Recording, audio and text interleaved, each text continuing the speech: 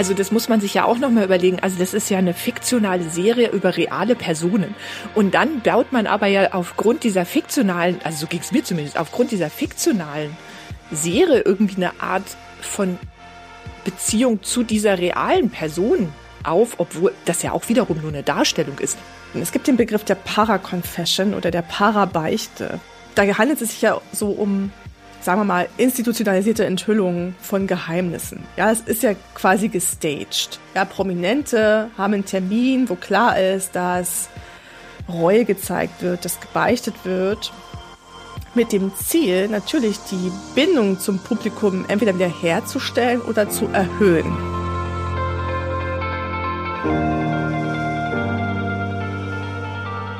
Und damit herzlich willkommen zurück hier bei Talking Bodies, eurem Wissenschaftspodcast rund um Sprache, Gestik und Kommunikation.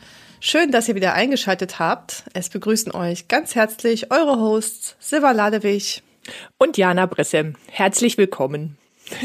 Ja, wir haben hier eben in dem kurzen Vorgespräch schon uns ein bisschen beömmelt, kann man sagen, über den Song des heutigen Tages. Ja, wir fangen quasi mit dem Ende an heute, also quasi, das kriegt ihr jetzt nicht mit, aber wir haben jetzt schon herzlich gelacht, weil wir schon ganz aufgeregt sind auf das Ende des Podcasts, obwohl wir noch gar nicht wissen, was heute passiert. Ja, dazu später mehr. Wir haben heute ein interessantes Phänomen am Wickel, das mit den sogenannten Massenmedien und auch sozialen Medien quasi in Erscheinung trat und was mit den Begriffen der parasozialen Beziehung oder parasozialen Interaktion gefasst wird. Stichwort scheinbar persönliche Beziehungen zu Medienfiguren, zu SchauspielerInnen, zu MusikerInnen oder auch nowadays zu InfluencerInnen. Und das ist ein interessantes Thema, weil man kann sich ja schon die Frage stellen, warum uns Ereignisse im Leben anderer affizieren oder in irgendeiner Art und Weise emotional aufrühren. Im letzten Jahr war das ja ein Ereignis, was eher ein trauriges war, als nämlich Queen Elizabeth II. Gestorben ist, haben auch sehr, sehr viele Menschen Anteil an ihrem Ableben und auch an ihrem bisherigen Leben genommen und sie wurde nochmal gewürdigt von vielen Personen, die sie ja gar nicht persönlich kannten. Nee. Und da haben schon sehr, sehr viele Menschen auch darüber gesprochen, was das eigentlich bedeutet, warum wir uns von dem Leben anderer Menschen so angesprochen fühlen und warum wir das Gefühl haben, wir würden die Person kennen und wenn sie dann stirbt, von uns geht, dass uns das sehr, sehr emotional mitnehmen kann. Und das ist eine Art der Erscheinung von parasozialen Interaktionen, dass wir beispielsweise sehr traurig sind, wenn eine Person stirbt, die wir eigentlich nur aus den Medien kennen. Ne?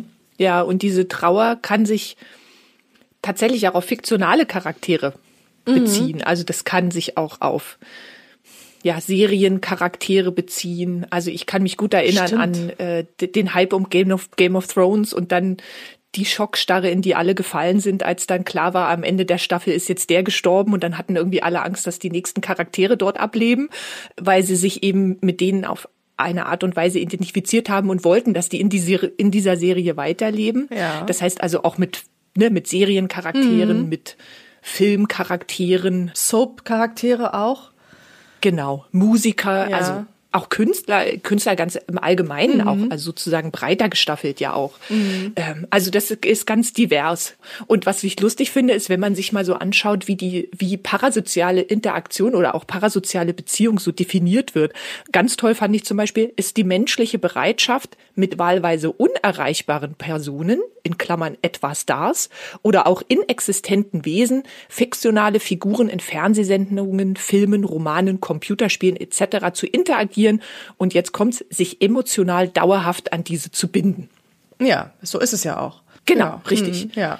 Wir können ja vielleicht mal anfangen und den Begriff mal ein bisschen herleiten, wo das herkommt. Wir haben jetzt schon 2 Begriffe gehört, die unterschiedliche Aspekte dieses Phänomens beschreiben. Also einmal parasoziale Beziehung und einmal parasoziale Interaktion. Das sind eigentlich 2 verschiedene Sachen, ne? Ja. Also parasoziale Beziehung ist diese in Anführungszeichen scheinbare Beziehung, die wir mit einer Person eingehen, die wir gar nicht kennen. Ja, das heißt, es gibt so eine unidirektionale soziale Verbindung mit einer Person. Unidirektional, weil die Beziehung ja im Grunde auf persönlicher Ebene nicht auf Wechselseitigkeit beruht. Es gibt kein reziprokes Verhältnis. Aber nur auf bestimmten Ebenen, darauf komme ich gleich nochmal zu sprechen. Es entwickelt sich eine sozial-emotionale Nähe zu einem Charakter zu einer Medienfigur. Also es kann, wie du eben schon gesagt hast, fiktional sein oder auch eine ganz konkrete Person in der Öffentlichkeit. Und so eine vertraute, freundschaftlich anmutende Beziehung zu den Akteurinnen in der Medienwelt. Jetzt sage ich mal ganz, ganz grob Medienwelt. Ja, das kann ja alles Mögliche bedeuten. Und wir sind häufig, das ist ganz wichtig, emotional in ihr Handeln in gewisser Weise involviert.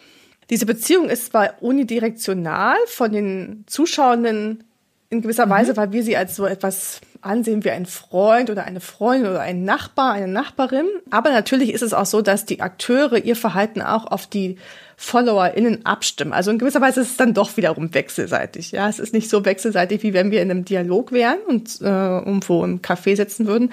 Aber wir Zuschauenden antizipieren gewisse Verhaltensweisen, gewisse Handlungen von der Person, die wir verfolgen. Und auch die Akteurinnen selbst beziehen unsere Erwartungen in ihr Handeln mit ein. Und dadurch entsteht diese Beziehung. Ja, auch unidirektional in dem Sinne, weil wir zwar von den Influencern oder von den Medienstars Angebote bekommen, mit ihnen in Interaktion zu treten. Also das gehen wir ja später nochmal drauf ein, wie das sein kann. Aber letztlich, ob wir das tun, deshalb unidirektional beruht ja auf unserer Entscheidung. Ja, also wir bekommen zwar das Angebot, aber letztlich, ob diese parasoziale Beziehung in dem Moment entstehen kann, entscheiden, wenn man so will, alleine wir, indem wir dann tatsächlich dieser Person folgen, uns über die belesen, andere Dinge tun. Das heißt, das ist ein bisschen anders als in der normalen Interaktion, aber deshalb ist dieser unidirektionale Charakter da, glaube ich, noch ein bisschen stärker, weil es letztlich unsere Entscheidung ist, ob wir uns eben da emotional drauf einlassen und uns daran binden. Ja, genau. Es wird immer dieser Begriff scheinbar dann genommen, es gäbe eine scheinbare Beziehung.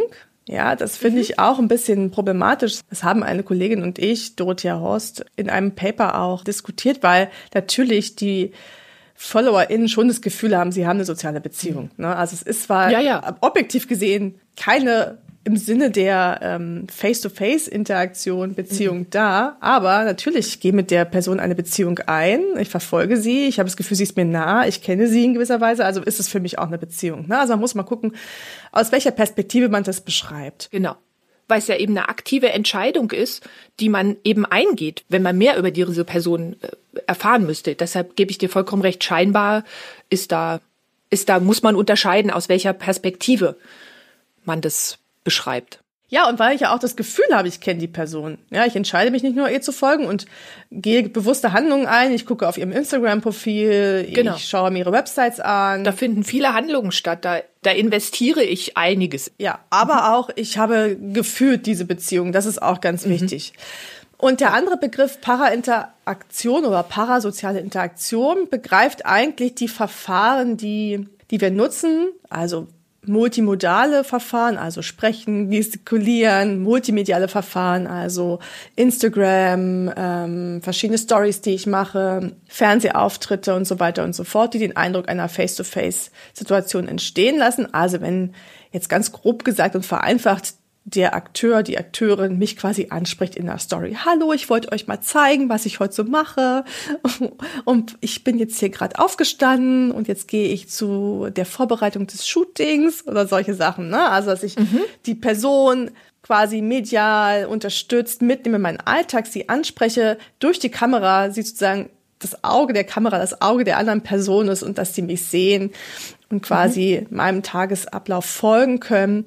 Das ist mit dem Begriff Parainteraktion gemeint. Ich interagiere scheinbar mit den Followern. Ich agiere ja auch mit den Followern in gewisser Weise, aber natürlich nicht so, wie wenn ich face-to-face mit ihnen sprechen würde. Und das kann eben den Effekt einer Intimität, einer sekundären Intimität, wie Habermas das beschreibt, oder Intimacy at a Distance kreieren, wie Horton und Wohl das sagen, dass man das Gefühl hat, man ist da ganz nah dran und man hat das Gefühl, man ist Teil dieses Lebens dieser Person. Ne? Das findet ihr auch häufig auch bei bestimmten Shows. Bei Kochshows war das ganz oft so, ja, dass die Leute dann, ich nehme euch mal hier mit, guckt mal, was ich hier so mache und brutzele beispielsweise, was ich hier so schneide. Ne? Immer das Gefühl, ich kreiere so ein Wir mit Zuschauenden, die ja nicht vor Ort irgendwie dabei sind. Ne?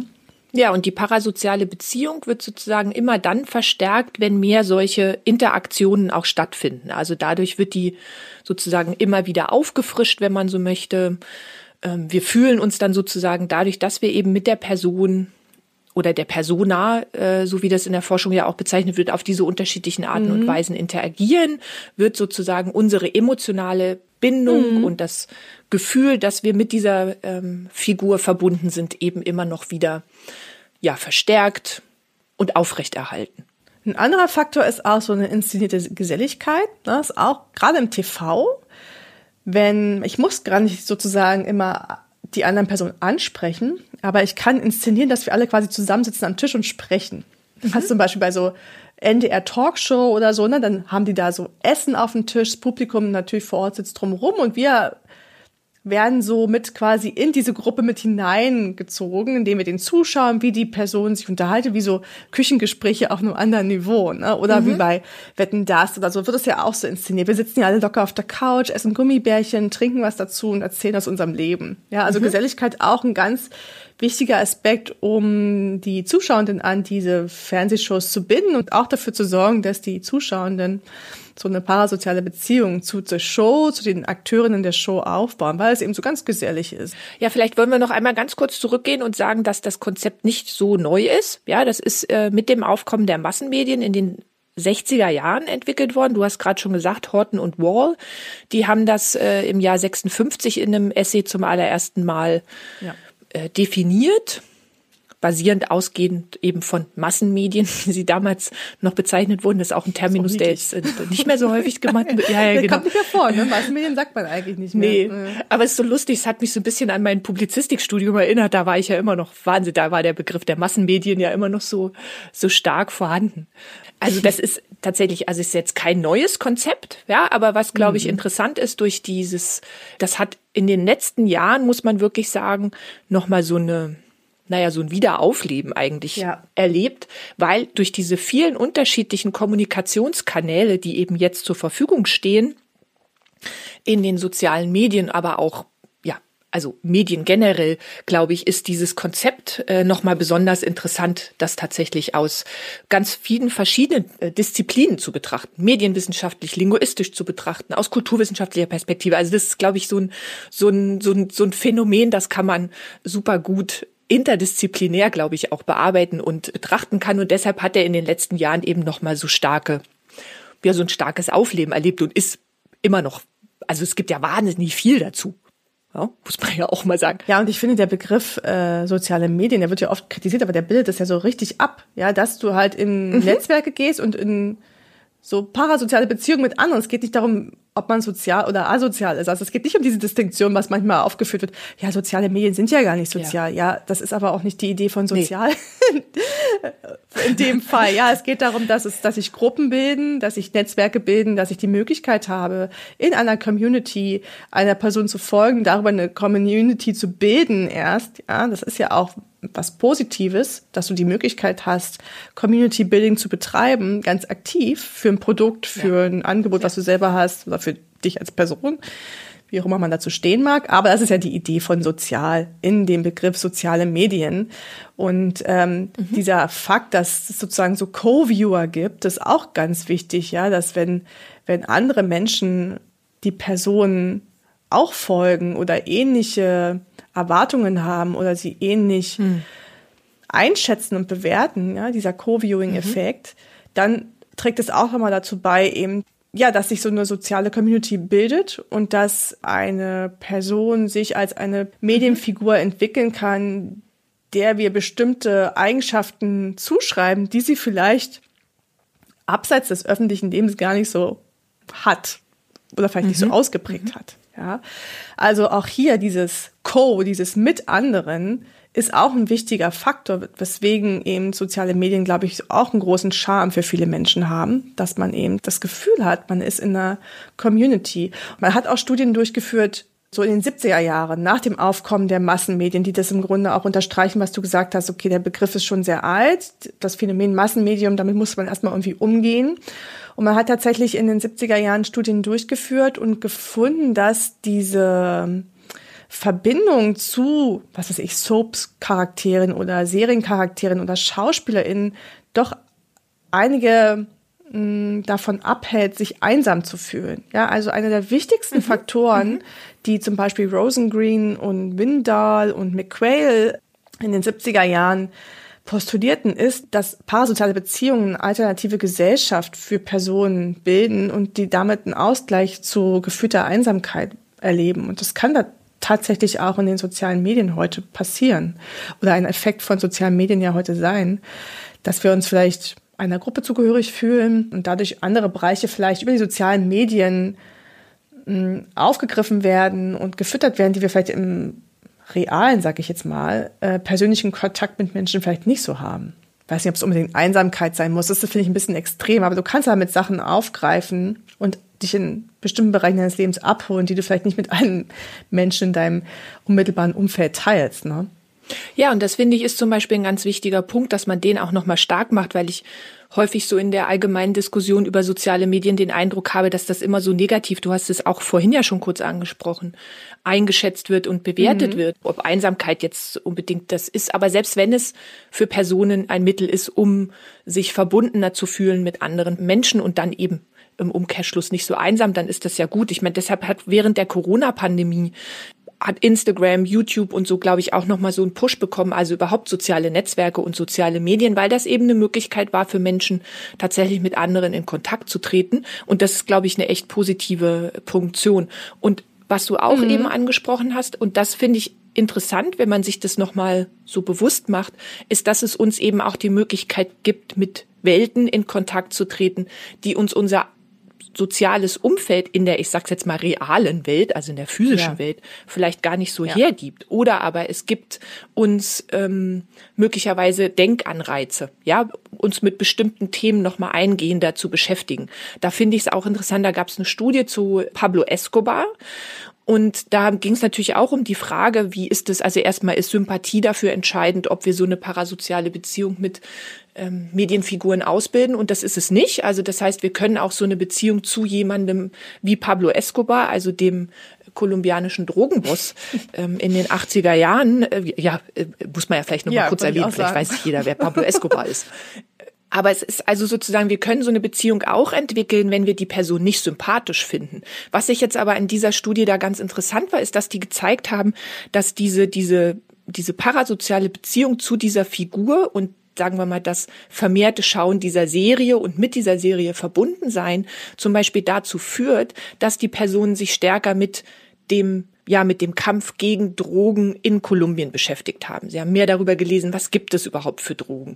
Wer war Escobar eigentlich? Wie war sozusagen dieses ganze politische System auch damals mit in diese Tatsache involviert? Das heißt, das kann also durchaus auch positive Effekte haben und bedeutet nicht immer, dass man in den sozialen Medien verloren geht. Ja, also das ist, glaube ich, etwas, was wichtig ist, so eine Orientierungsfunktion, so eine Informationsfunktion, ja, dass man auch mal das Positive ein bisschen stärker hervorhebt. Also ich kann das nur unterstützen. Ich habe, wenn ich mich sozusagen auf wissenschaftlicher Ebene damit beschäftigt habe, einen ganz anderen Eindruck zu dem Thema parasoziale Beziehungen gewonnen, als wenn man sich abseits der Wissenschaft mit dem Thema beschäftigt. Abseits der Wissenschaft, auf verschiedenen Internetseiten war es ein sehr, sehr stark negativ konnotierter Charakter, der mir da entgegengekommen ist. Wobei die Studien, die ich gelesen habe, haben sehr starken positiven Charakter hervorgebracht zu diesen parasozialen Beziehungen. Sie haben natürlich darauf hingewiesen, dass beispielsweise durch negative Vergleiche mit Personen, ja, also wenn ich mich ex-negativo mit anderen vergleiche und sage, okay, die hat das, ich habe das nicht, der hat das, ich möchte auch so sein, dass das schon negativ auf die psychische Gesundheit sich auswirken kann. Und man muss auch hier sagen, es geht um bestimmte Gruppen, also Altersgruppen, ja, also ich rede jetzt nicht von Heranwachsenden, das ist natürlich dann nochmal was anderes, die sozusagen vielleicht noch nicht so gefestigt sind in dem Weltbild und auch in ihrem Bild über sich selbst. Aber es wurde auch ganz stark untersucht, dass eben diese parasozialen Beziehungen das Gefühl von Verbundenheit und Gemeinschaft stärken können und auch dass sich das positiv auf das Wohlbefinden auswirken kann. Natürlich ging es dann immer um konkrete Phänomene, das muss man dazu sagen. Ja, also zum Beispiel, wie wirken sich Fitnessangebote auf das eigene Fitnessverhalten aus und so weiter und so fort. Also es ist immer konkret auf verschiedene Phänomene bezogen. Das kann man jetzt nicht verallgemeinern und ich will diesen negativen Effekt auch nicht in Abrede stellen. Aber es gibt durchaus auch positive Einflüsse, die aus diesen parasozialen Beziehungen hervorgehen. Beispielsweise habe ich auch eine interessante Studie gefunden, da haben WissenschaftlerInnen einen Account auf YouTube erstellt, auf der eine Person sich öffentlich zu ihrer Borderline-Persönlichkeitsstörung geäußert hat. Ja. Und dann haben sie gemessen, okay, wie wirkt das auf Personen, die diesen Kanal konsumieren? Und dann wurde ein öffentlicher Fragebogen aufgestellt und dann haben die Personen, die mit diesem YouTube-Account in Kontakt gekommen sind, eben Fragen beantwortet. Und da hat sich dann schon herausgestellt, dass das einen positiven Effekt hatte, dass jemand mit solch einer Information an die Öffentlichkeit gegangen ist, dass das Vorurteile und Ängste in bestimmten Gruppen minimiert hat. Und dass sich auch diese Vorurteile, auch im Laufe der Zeit, ist ja auch wichtig, also hat es einen longitudinalen Effekt sozusagen, ja, also hat es einen längeren Effekt darauf, ob ich diese Vorurteile abbaue und die auch abgebaut bleiben, dass sich Ängste verringern. Und das haben die dann schon gesehen, dass es sozusagen anders mit dem Thema umgegangen wurde und dass es bezogen auf einen längeren Zeitraum einen positiven Effekt hatte und eben zum Abbau von Vorurteilen und Ängsten geführt hat. Also durchaus auch positive Aspekte, obgleich man natürlich die andere Seite nicht unbemerkt lassen sollte. Ne? Nee, aber wir haben jetzt sozusagen das Korrektiv hier hergestellt zu eben vielen Internetseiten, zu denen man zu diesem Thema recherchieren kann. Und da ist der Fokus immer so stark auf dem Negativen, dass es gut ist, dass wir mal gesagt haben, okay, es gibt auch viele positive Sachen. Zum Beispiel, was ich auch noch ganz spannend fand, ist, dass dadurch, dass es eben keine Face-to-Face-Interaktion ist, ja, bietet das natürlich auch einen spielerischen Umgang. Und tatsächlich mit so Gruppenzugehörigkeiten bietet das ja die Möglichkeit, sozusagen sich mal zu einer solchen Gruppe zugehörig zu fühlen, was weiß ich, Manga oder Lara Croft, ja, da gibt's viele Untersuchungen, die sich damit beschäftigen. Das heißt, ich kann sozusagen in diese Rolle schlüpfen, wenn ich dann nach einer gewissen Weile herausfindet, dass mir das nicht mehr so gefällt, kann ich diese Beziehung ja auch wieder auflösen und viel einfacher auflösen, als ich das in Face-to-Face-Interaktionen könnte, weil nämlich die Konsequenzen ja gar nicht so sind, wie sie da sind. Also ich muss mich ja nicht rechtfertigen, ich klicke halt einfach auf den Unfollow-Button und ich gehe da nicht mehr in die Community rein. Mag vielleicht sein, dass das auffällt, wenn ich dann auf einmal da nicht mehr da bin und vielleicht die anderen darüber sprechen. Aber für mich selbst hat das in dem Moment ja keine Konsequenz. Das heißt, es bietet ja auch die Möglichkeit, da eben dadurch, dass es keine normale, in Anführungsstrichen, Interaktion ist, gerade mit dieser Möglichkeit, der neuen interaktiven Möglichkeit, da auch nochmal zu spielen und andere Dinge einfach auch auszuprobieren. Ja, das ist ein wichtiger Faktor. Also steht den Zuschauenden oder Followern frei, sich jederzeit zurückzuziehen. Also es gibt nur ein geringes Gefühl von Verpflichtung und Verantwortung. Das hast du natürlich in realen, sozialen Beziehungen nicht. Da musst du schon ein bisschen was für tun. Da musst du dich erklären. Ja.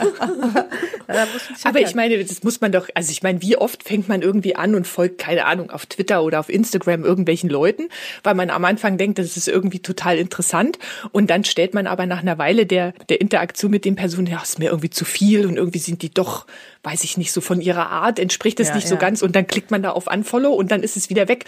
Und das ist natürlich, kannst ja nicht einfach jemanden ghosten und dann überhaupt nicht mehr mit der Person reden, ohne dann eine Erklärung abzugeben. Also das ist schon ein bisschen aufwendiger. Nee, richtig. Deswegen ist es auch was anderes, als wenn ich jetzt so eine ganz gewachsene Freundschaft oder sowas habe. Das ist nicht das Gleiche. Also sozusagen, vollzieht sich zwar in einem längeren Prozess, aber es ist nicht sowas wie so eine ganz längere Bindung, die ich zu einer Person habe. Aber das bringt mich vielleicht mal zu dem Punkt, mal zu fragen, wie entsteht überhaupt sowas? Es ist ja nicht so, dass ich einfach eine Person sehe, zack, da habe ich eine parasoziale Beziehung, weil ich jetzt 3 Posts von der gesehen habe. Ja, das ist schon interessant, dass da einiges für passieren muss. Also natürlich ist das Erste, wie du gesagt hast, du musst eine Person wahrnehmen. Ja, also erstmal muss dir die Person auffallen. Und das ist meistens durch so recht, in Anführungszeichen, oberflächliche Merkmale, wenn wir das sozusagen judgen würden oder evaluieren würden. Aber auch natürlich leicht zugängliche Merkmale. Muss ja sein, sonst kann es ja nicht funktionieren. Was wie Kleidung, Hautfarbe, Mimik, physische Attraktivität. Und basierend auf solchen Merkmalen ordnen wir dann die Medienfigur bestimmten sozialen Kategorien zu. Also dieser Verarbeitungsprozess zeichnet sich durch also eher eine geringere Komplexität aus und so eher so basiert so auf Schematisierungen, ja, die dann so unbewusst ablaufen. Ist ja klar. Wir nehmen ja relativ schnell wahr, ob eine Person einen positiven oder einen negativen Eindruck auf uns hinterlässt, ja, oder vielleicht einen ganz neutralen und gar keinen Eindruck. Also gar keiner geht wahrscheinlich nicht, aber es kann einem auch ja kalt lassen, ne? Und im Anschluss daran kann es dann zu einer parasozialen Situation kommen. Da ist der Begriff des Role-Taking ganz zentral.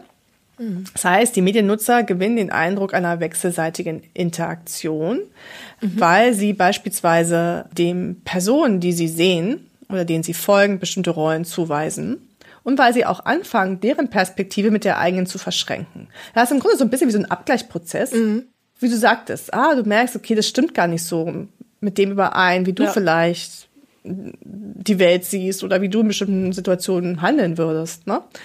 Und wenn das aber sozusagen matcht, dann kann es passieren, dass du durch eben mehr Aktion und mehr Handlung eine parasoziale Beziehung aufbaust zu der Person. Und dann kommt es zu einem Prozess der Anpassung, auf beiden Seiten natürlich. Die Medienperson fängt an zu interagieren mit ihrem Publikum, weil sie vielleicht merkt, okay, die Followerschaft wächst, ich provide mehr Content. Ja, es sind ja immer so Content Creator als solches, wird das ja heutzutage bezeichnet. Es gibt den Eindruck einer tatsächlich stattfindenden Interaktion, ja, weil die Person eben mehr Content created und mehr mich vielleicht auch anspricht und Begriff Para-Interaktion spielt jetzt hier eine Rolle. Und dann passiert es, dass sich die Medienakteure auf ihr Publikum abstimmen und antizipieren, was ist gewollt, was ist gut angekommen. Und das ist ja auch dann, finde ich, schwierig, ne? Und dann wird es auch für die Content Creator schwierig. Ja, es kann auch für die Content Creator tatsächlich toxisch werden, also für beide Seiten, weil du ja nur noch dich damit beschäftigst, wie die andere Person dich wahrnimmt. Du bist ja völlig weg von deinem eigenen Selbst. Also jetzt mal im Extremfall. Du gehst immer mehr ins Außen und guckst, wie kommst du an, was machst du, was musst du mehr machen, damit noch mehr passiert und so weiter. Das ist ja, also ich stelle mir das sehr schwierig vor. Und die Follower, die fangen jetzt auch nicht mehr an, irgendwie reflexartig zu agieren, wie man das vielleicht bei einem Post sieht und dann denkt so, oh, was soll denn das jetzt hier weg? Sondern sie sind bemüht, sozusagen den Sinn der Handlungen zu interpretieren und das auch in das einzuordnen, was sie von der Person erwarten. Ja. Und dann kommt es eben zu dem, was wir auch schon gesagt haben, zu so einer Herausbildung einer Persona, einer öffentlichen Figur, die bestimmte Eigenschaften hat, die ich natürlich auch bedienen muss. Ja. Wenn ich erinnere mich immer an früher an Thomas Gottschalk und die Wetten-dass-Sendung. Da war immer vorher schon Gesprächsthema, welchen Anzug er jetzt anhat. Ja. Also bei meinen Eltern. Bei euch auch? Ja, weiß ich nicht. Nee, ist schon da, aber so in den Medien wurde das ja auch. Naja, gut, das war ja im Osten noch. Na gut, dann auch Anfang. Im Osten? Da wurde das ja vielleicht nicht so reflektiert. Ja, im Osten habt ihr das nicht geguckt? Ich habe das nicht geguckt, glaube ich. Oh, ich habe das meine Eltern haben das ja auch ein bisschen eingeschränkt. Mein Westmedienkonsum. Liebe Grüße gehen raus an meine Mama. Nein, ich weiß auch, ich habe wirklich da gesessen, habe immer Buch geführt, immer mitgeschrieben und so. Nee. Was jetzt welche Wette gemacht hat. Ich war schon damals in der völligen Beobachtung offensichtlich schon damals angekommen und habe schon mitgeschrieben, was Leute machen. Und da weiß ich noch, wie meine Eltern immer überlegt haben, was wird er wohl tragen? Und dann wurde bewertet, was er anhatte. Ja. Und das hat mich als Kind überhaupt nicht interessiert. Ich fand das irgendwie schwierig. Was soll das? Ja. Aber das hat sich sozusagen ja für ihn als ein wichtiges Merkmal herausgebildet. Ja. Heute spricht man auch immer noch von seiner Frisur, wo ich denke, das ist auch ein Das wollte ich gerade sagen. Und hat die sich nicht jetzt verändert? Ist die nicht jetzt ein bisschen anders, als sie früher war? Und das war dann das Riesenthema? Ja. Es wurde kommentiert, rauf und runter tatsächlich. Ja. Wo man denkt, so, okay, wow. Ja. Aber daran sieht man eben, dass das eben Teil seiner öffentlichen Figur ist. Genau, und diese Stabilität, die ja damit einhergeht, das ist eben auch etwas, worauf wir ja dann unsere Beziehung und die Interaktion mit diesen Personen ja auch basieren. Und wenn sich dann etwas verändert, dann ist das natürlich schwieriger. Ja, das ist genau das, was jetzt der vierte Punkt ist, eben zu dieser Entwicklung einer parasozialen Beziehung, nämlich dass so eine Art kognitives, ich würde auch sagen emotionales Beziehungsschema entsteht, wie in Freundschaften, so in interpersonalen Beziehungen, wo wir dann auf bestimmte Ereignisse zurückgreifen, um das, was passiert, einzuordnen oder zu bewerten, oder eben bestimmte Erwartungen an eine Person zu hegen, weil sich im Grunde über einen langen Zeitraum diese parasoziale Beziehung etabliert hat und wir eben bestimmte Erwartungen im Bezug auf den Medienakteur haben oder die Medienakteurin und bestimmte Handlungs- und Denkweisen antizipieren, basierend auf früheren Erfahrungen mit dieser Person im TV. Genau. Ja, also es ist doch ein relativ komplexer Prozess.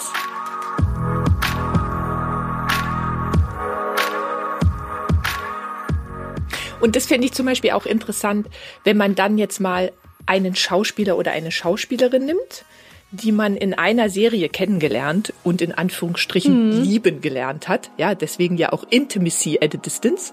Und man spricht ja auch vom Lieblingsmoderator oder vom Lieblingsschauspieler oder Lieblingsmusiker. Und wenn dann dieser Schauspieler oder diese Schauspielerin in einer anderen Serie dann eine andere Person oder einen anderen Charakter verkörpert, ich weiß nicht, ob dir das ähnlich geht, aber dann ist das immer erstmal schwierig, das in Abgleich zu bringen mit dem, was man ja schon vorher sozusagen über diese Person sich so aufgebaut hat. Insbesondere jetzt in Zeiten von Instagram. Also wenn man dann der Schauspielerin oder dem Schauspieler vielleicht auch auf diesen sozialen Medien folgt und die dann für diese Serie natürlich Promo machen und dann da viel pushen und Insights geben und Einblick in die Kulisse und so. Und dann schwuppdiwupp, was ja total Sinn macht. Als Schauspieler machst ja unterschiedliche Sachen. Aber sozusagen aus der Rezipientenperspektive fällt mir das dann am Anfang immer so ein bisschen schwer, dann da zu separieren. Ja, und dann zu sagen, okay, das ist jetzt ein anderer Charakter, muss das jetzt auf einer anderen Basis bewerten, ist zwar noch die gleiche Person, also die reale Person, aber sozusagen diese fiktionalen Aspekte, die dann damit reinkommen, das fällt mir manchmal so ein bisschen schwer, das am Anfang auseinanderzukriegen.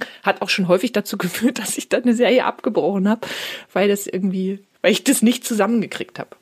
Das finde ich total interessant, weil das hat bei mir weniger was mit dem Folgen von SchauspielerInnen auf Instagram zu tun. Ich folge da eigentlich niemandem so richtig. Eigentlich nicht. Aber was bei tatsächlich ja jetzt der Fall ist, dass du ja so Serien am Stück gucken kannst, also verschiedene Staffeln am Stück und dann so eine Art von Beziehung zu einer Person aufbaust, ne? Und bestimmte Charaktereigenschaften dann ja bei viel längeren Zeitraum für dich sehr salient sind und du mit denen sozusagen dich in irgendeiner Form verbindest. Und das hatte ich bei Dominic West, der ja in The Affair diesen Schriftsteller gespielt hat. Ja. Und dann Prince Charles. War der Prince Charles.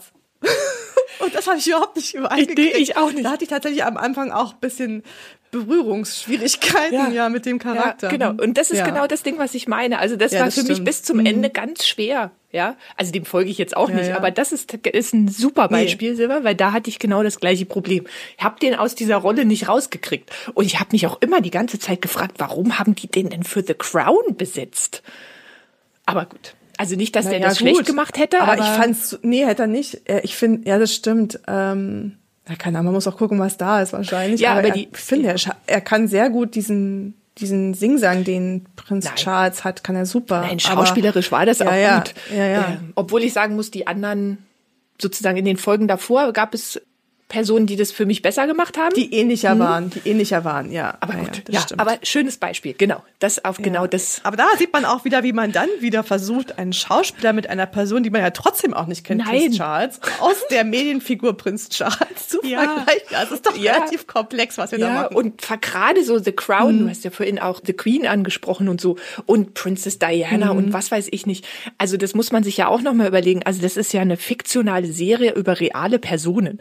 Und dann baut man aber ja aufgrund dieser fiktionalen, also so ging es mir zumindest, aufgrund dieser fiktionalen Serie irgendwie eine Art von Beziehung zu dieser realen Person auf, obwohl das ja auch wiederum nur eine Darstellung ist. Also ich habe eigentlich mich vorher mit dem englischen Königshaus mit dem englischen Königshaus jetzt nicht so auseinandergesetzt, aber durch diese Serie hat es das irgendwie nochmal anders gerahmt. Also das ist schon irgendwie auch ein komischer Prozess, der da einfach abläuft, aber gut. Aber der ist total komplex und total interessant, weil du ja, wie gesagt, in deinem realen Leben, eine parasoziale Beziehung zu einer Persona aufbaust, weil wir kennen ja Prince Charles nicht. Und dann guckst du die Serie und dann gleichst du die schauspielerischen Qualitäten mit der Idee ab, die du von einer Figur hast.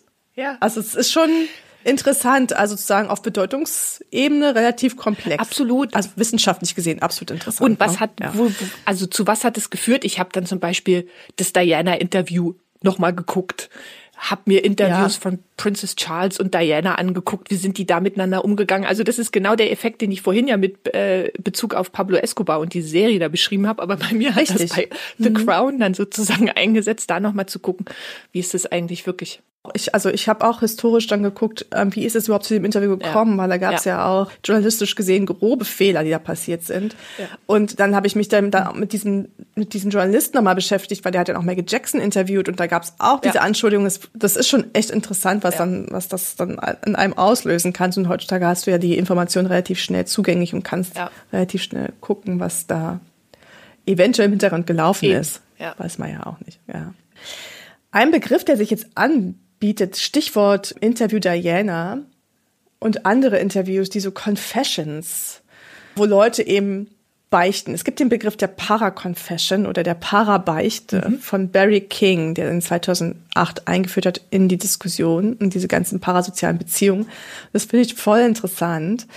Da handelt es sich ja so um, sagen wir mal, institutionalisierte Enthüllungen von Geheimnissen. Ja, es ist ja quasi gestaged. Ja, Prominente haben einen Termin, wo klar ist, dass Reue gezeigt wird, dass gebeichtet wird, mit dem Ziel, natürlich die Bindung zum Publikum entweder wieder herzustellen oder zu erhöhen. Und natürlich das Publikum ins Vertrauen zu ziehen und so einen Effekt zu kreieren. Da sind wir wieder bei der parasozialen Beziehungen, dass so eine beschleunigte Intimität zwischen Zuschauenden und Medienfiguren entsteht und so eine Freund-in-Not-Atmosphäre, ja. Und das ist ja so ein Teil dieser Beziehung, die da entsteht oder schon entstanden ist und wieder dann aufgefrischt wird, verstärkt wird.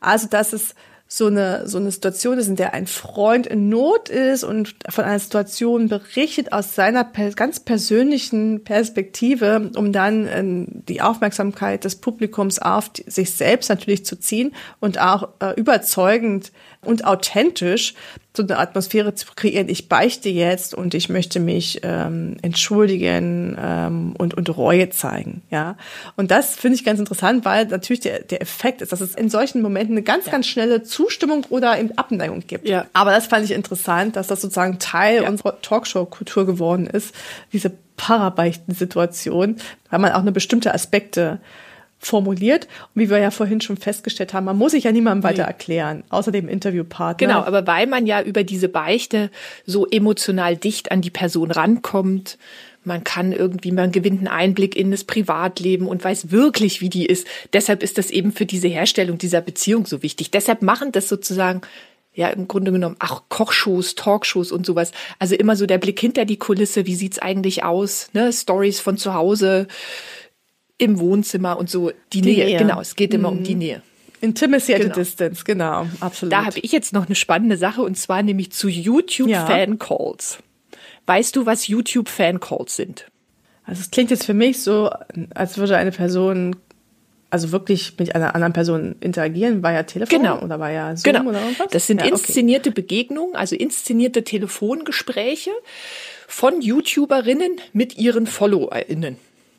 Und das kündigen die YouTuberInnen vorher an über die Social-Media-Kanäle. Dann bitten sie die Fans, die Mobilnummern zu schicken. Und unter den eingegangenen Mobilnummern werden dann einzelne Fans ausgewählt und die werden dann live angerufen vor der Kamera. Und deshalb bindet sich das jetzt mit, das ist sozusagen der Blick hinter die Kulisse, die sitzen, das finde ich total lustig, typischerweise dann auch in der privaten Umgebung, ja, auf dem Bett oder irgendwie, also so, dass es so eindruckt, als wäre das Wohnzimmer und man wäre wirklich mit dabei.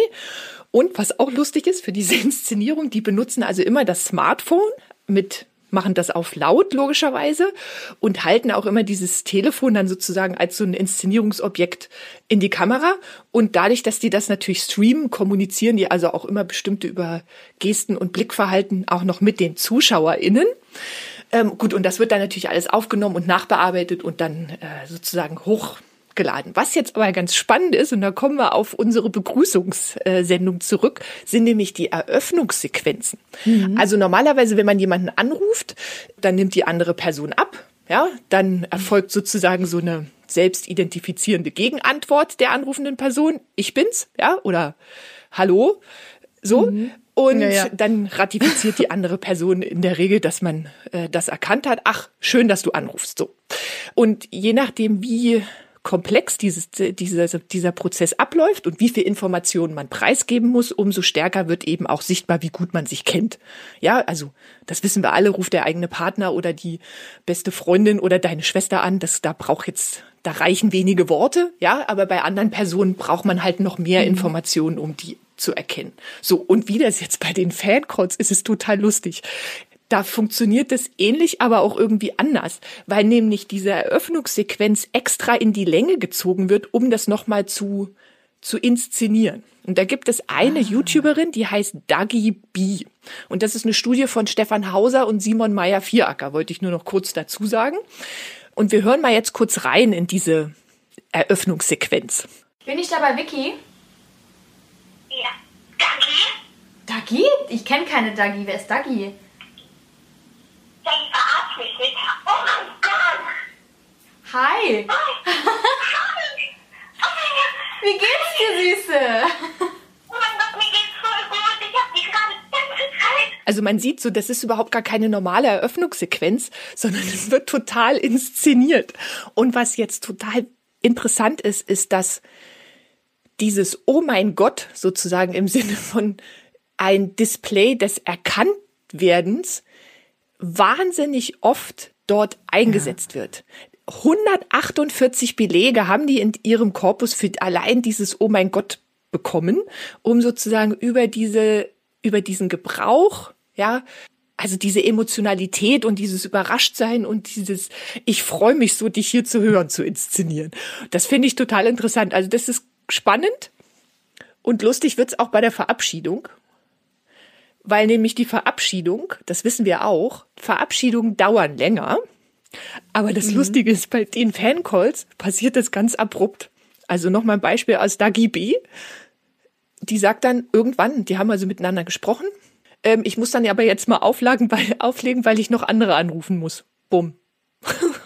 Also so läuft das immer. Das wird nicht irgendwie eingeleitet, so wie wir das im normalen Gespräch mitmachen.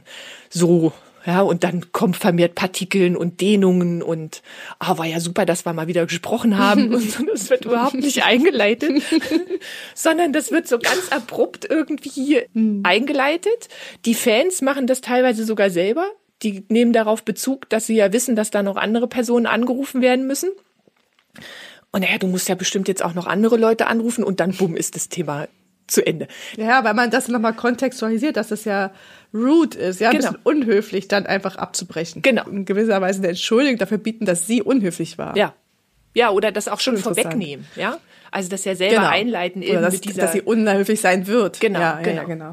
Gut, und das ist also jetzt sozusagen aus gesprächsanalytischer Perspektive schon mal spannend. Also wie ist so eine Eröffnung? Ist es wie ein normales Telefongespräch und wie ist auch die Verabschiedung? Aber jetzt finde ich aus parasozialer Perspektive auch noch mal spannend, weil dadurch ja von diesen YouTubern über diese Fancalls ja eben versucht wird, diese Beziehung und diese Interaktion mit den Fans tatsächlich intimer zu gestalten, aber auf der anderen Seite wissen natürlich beide Seiten, auch währenddessen, die da miteinander sprechen, auch immer die ganze Zeit, wie inszeniert und wie gewollt das ja auch ist. Und die angerufenen Personen gehen dann auch häufig auf so Sachen ein, wie, naja, vielleicht hören wir uns ja irgendwann noch mal. Ja, das ist natürlich auch etwas, was man in der normalen Interaktion jetzt nicht hätte. Also das heißt, das ist zwar schon durch diesen Moment der Interaktion etwas, was noch stärkere emotionale Nähe hervorrufen kann. Aber die wissen natürlich beide, dass das nur für diesen begrenzten Moment da wirklich hilft. Aber ist eine super Strategie, um mehr Follower zu generieren. Und die Community zu vergrößern und dann, dass du dich auch wieder auch als Teil einer größeren Community fühlen kannst und so. Ja. Ein Phänomen, was, glaube ich, mir verborgen bleiben wird, weil ich damit wirklich auch, aber da bin ich einfach auch zu alt für, damit nicht viel anfangen kann. Mit diesem am Leben teilhaben von bestimmten Menschen ist mir auch zu anstrengend. Genau. Ja. Und ich muss auch ehrlich, wie gesagt, ich fand es halt eben aus Interaktions- und gesprächsanalytischer Perspektive total spannend, wie die das so herstellen, ja. Und auch dieses, oh mein Gott, also ja, das gehört auch so mit dazu. Clem sagt dazu auch being a fan. Ja, wir haben schon ganz oft darüber gesprochen, was man alles machen kann und das herzustellen. Und da ist man eben Fan, ja, oder Follower oder so. Ja. Und das siehst du ja auch, wenn andere Stars sozusagen in anderen Medienkontexten dann plötzlich sichtbar werden und Leute überrascht sind. Dann gibt es auch dieses Oh mein Gott, und dann werden sozusagen die Hände vor dem Mund. Also es wird so richtig inszeniert, dass ich jetzt der Fan bin. Also die fühlen das sicherlich auch, aber es wird sicherlich auch nochmal displayed, dass du zeigst, du bist der Fan, du bist überrascht, dass die Person da ist, weil es ungewöhnlich ist und so weiter und so fort. Ja. Interessant. Ja, ich finde, mit diesem Kontakt zu Medienfiguren können wir jetzt auch schließen und diesem Oh mein Gott und dann vielleicht zu unseren Songs kommen, die Songs zum Thema. Wir hatten damit begonnen und wir schließen damit natürlich heute auch wieder ab.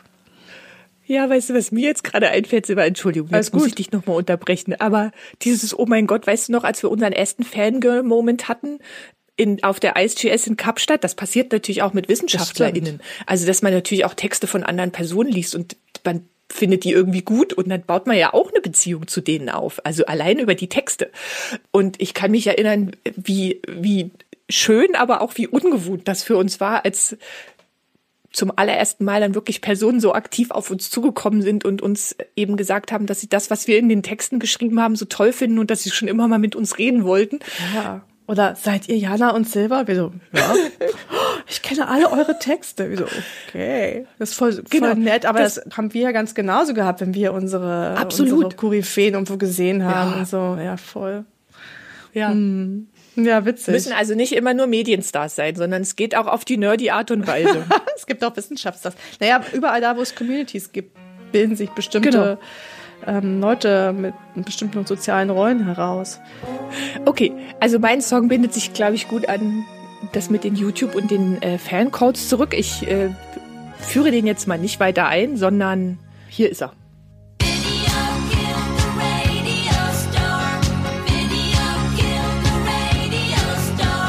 Yay.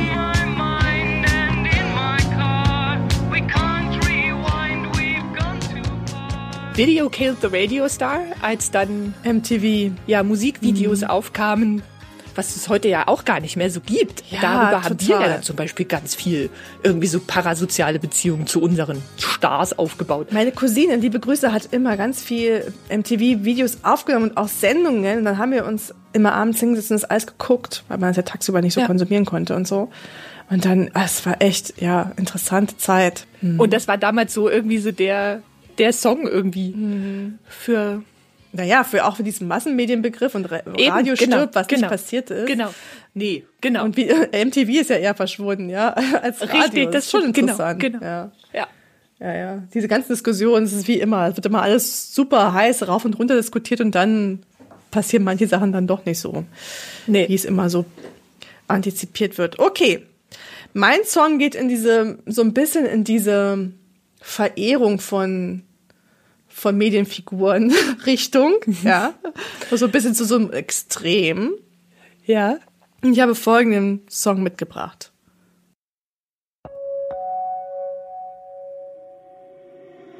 Reach out, touch faith. Sehr schön.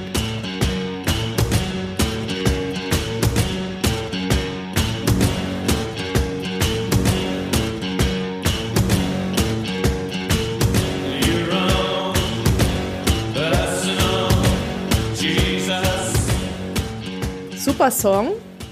Absolut. Und der Text passt natürlich, dass man jemanden als seinen persönlichen Erlöser sieht, der verspricht, der Retter zu sein. Und das, das kann man ja medial auch heutzutage finden. Also es hat ganz, ganz viele Implikationen, dieser Text. Und deswegen habe ich den gewählt. Den Song Personal Jesus von Depeche Mode. Ja. Und damit sind wir am Ende der heutigen Sendung angelangt. Wir hätten noch über viel mehr Sachen sprechen können. Absolut. Also es gibt so viele tolle Studien auch und Dinge über parasoziale Beziehungen und Interaktionen. Aber es ist, wie es ist. Die Sendung ist am Ende. Vielleicht machen wir nochmal einen Teil 2. Das können wir ja vielleicht nochmal in Aussicht stellen. Also und uns vielleicht nochmal bestimmte Aspekte von diesen parasozialen Beziehungen rauspicken. Heute eher ein Überblick. Aber es hat Spaß gemacht und wir hoffen, ihr habt einiges mitnehmen können. Und auch vielleicht jetzt in eurem eigenen Alltag, wenn ihr bestimmten Personen folgt, vielleicht mal reflektiert, bin ich jetzt schon in eine parasoziale Beziehung eingegangen, wie fühlt sich das an und so weiter und so fort, kann man ja auch mal so ganz angewandt betreiben, ne? Ja, und wenn irgendwas Cooles ist, lasst es uns wissen. Also Kommentare, Anregungen nehmen wir immer gerne auf oder Beobachtungen, die ihr selber macht. Absolut. Ja, damit belassen wir es, Silva. Es war schön. Absolut. Vielen Dank für das Gespräch. Vielen Dank an euch fürs Zuhören. Wir hören uns in 2 Wochen wieder. Bis dahin verabschieden wir uns, eure Hosts Jana und Silva. Tschüss.